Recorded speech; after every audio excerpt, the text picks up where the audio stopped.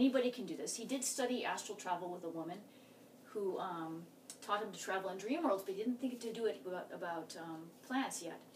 And then he studied acupuncture in England with Dr. Worsley, and Dr. Worsley taught Chinese 5-element theory as well as herbalism. And he said he used the local plants because they're 1,000 times stronger. So I kind of like hearing this because so often we want to reach out and get the rare thing from the sacred island. It's so stupid. In our own yard, dandelions are really great.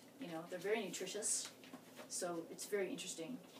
But it's also, it seems like everybody in every continent has antibacterial and other herbs that they already need. So there's no need to go far.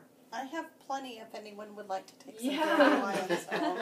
Yeah, nettles is a weed, and yet it's really nutritious. I've seen salsify in my yard growing. It looks like a huge dandelion with a big puffball like this.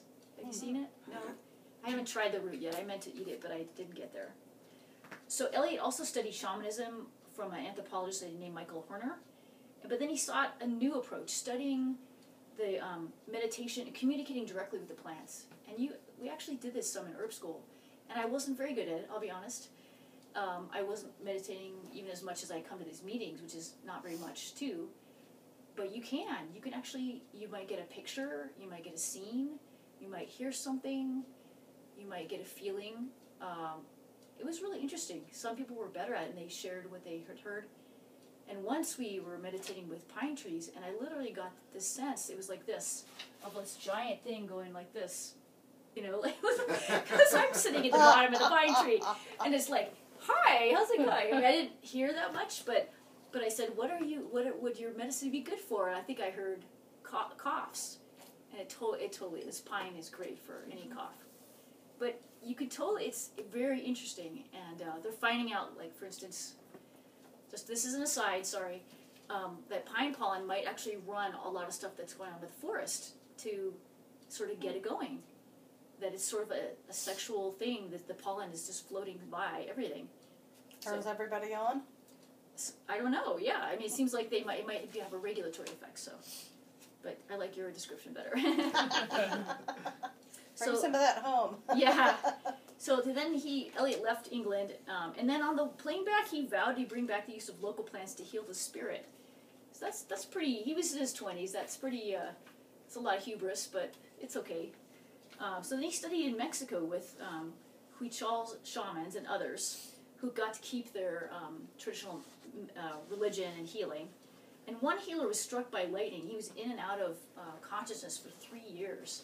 Wow. And while he was out, guess what he was doing? He was studying medicine. He was astrally traveling. Yeah. And that happened with another story I'll tell you in a little while. And while he was out, he met the weather people, the seeds, the herding people. That's herding, like, all the ones for, like, all the, maybe deer and sheep. The flocks. And he had also heard of Tlaylock. Now, when Eliot says he wanted to study from the plants directly, this makes a lot of sense. Almost every book I've picked up about herbalism, and I picked up a lot. I thought it was my interest in anthropology, and I ended up studying herbalism. But over and over again, all the Native American tribes, the shamans said, they were asked, how did you know how to use this plant? Because if you have the same plant, it's not used the same in every tribe. It's totally different. And over and over they said, the plant told us. The plant told me. Now, this is probably through a translator. Unfortunately, I wish we could have had the whole conversation. But over and over, the plant told me. So, and often the man would, well, I'll get into that actually. I'll do that next. But how they contact the plants.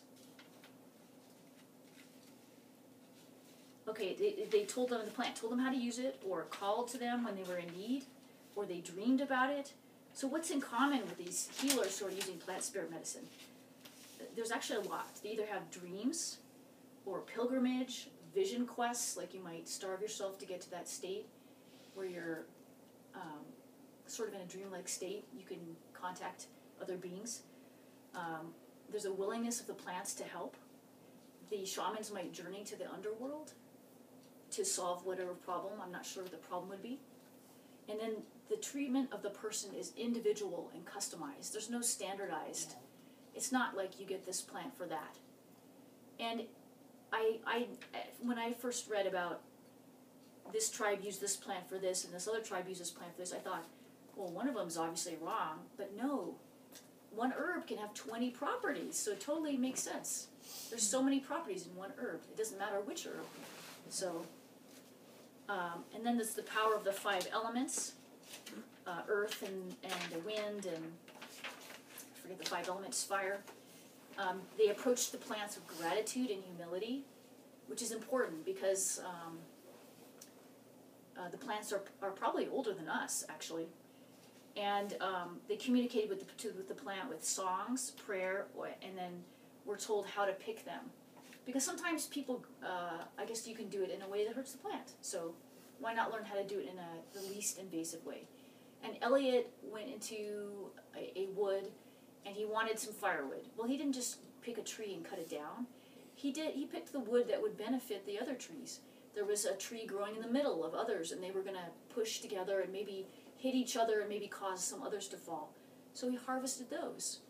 And later, the trees told him they appreciated that. Because it wasn't being invasive, it was making it better for them. Let's see. And others use the 4 directions method to contact the spirits. So in Native American tradition, they have the medicine wheel, which I don't know much about, but they talk about the north, south, east, and west. And there's different properties for each. One is, I think, like ancestors and other people who've gone on, and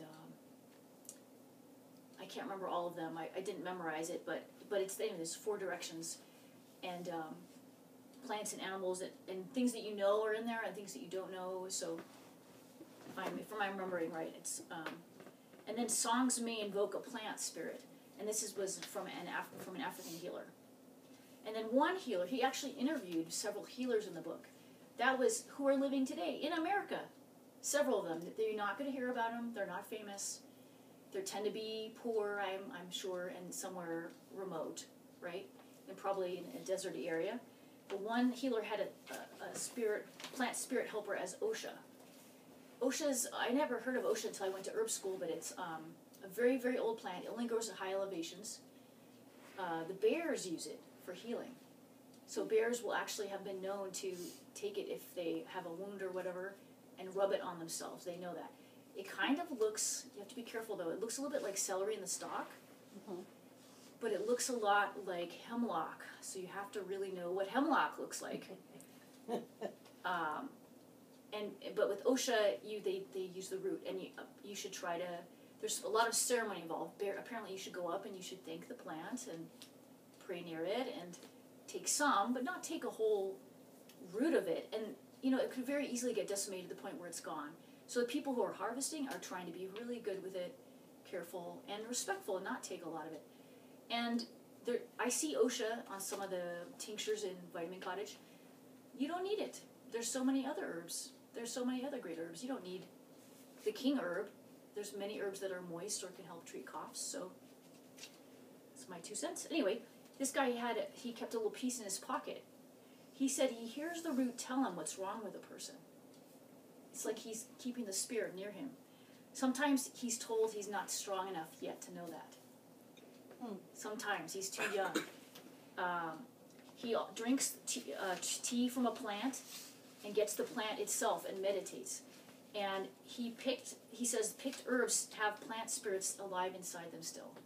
Isn't that interesting? I've tried to meditate with the powdered herbs. I can't really, it's like a faint. I wonder about that. But if you pick them, isn't that interesting that they still has the plant spirit? Because you would think it was not have the power of it anymore. He does this outside or before he sleeps and waits for a dream. Isn't that interesting? So it's sort of like our meditations. You maybe smell it or you eat it, or maybe they would smoke it, or he was drinking a tea, and then you just get into that state where you can communicate with other beings. And then he sees animals for the plants, not people, like Elliot does. And healing at a distance is possible, as with energy medicine, which I thought was really interesting. And the plants taught him songs. But he uses one general song all the time, he says. And it's kind of repetitive. And apparently his clients get annoyed with him because they don't think he's doing anything. But really he's getting into a state, probably through repetition, to the point where you can, I'm sure drumming's like that.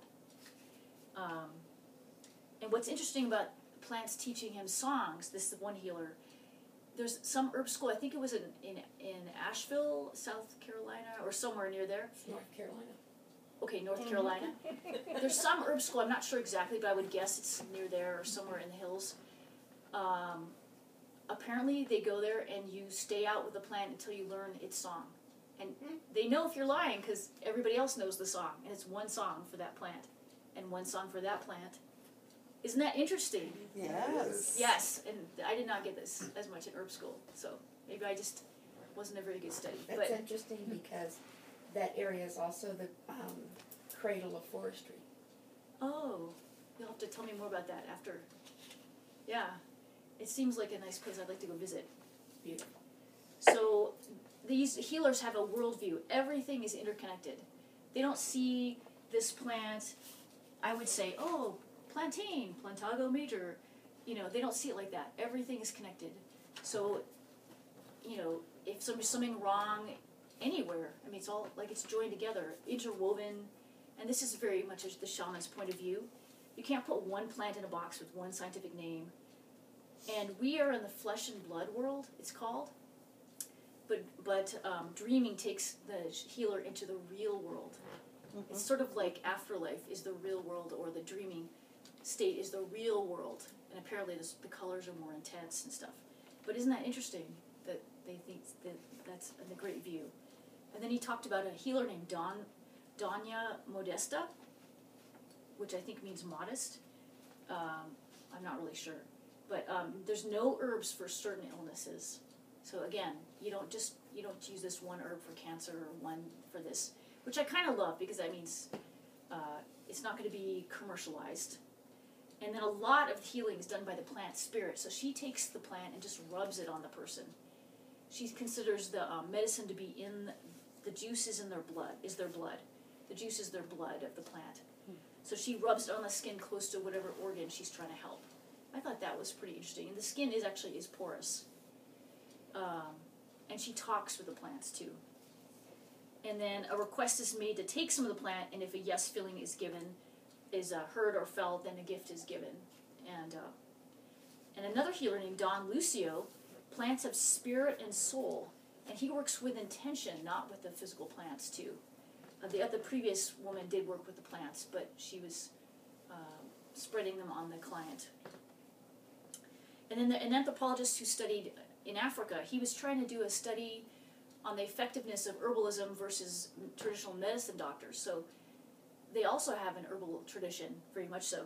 And they said there's different qualities for different plant parts, whether it's the seed, fruit, root, stem, leaf. There's lots of parts. And you think we actually use different things for different stuff too, ourselves. But there's one overall plant spirit, and the healers paid attention to both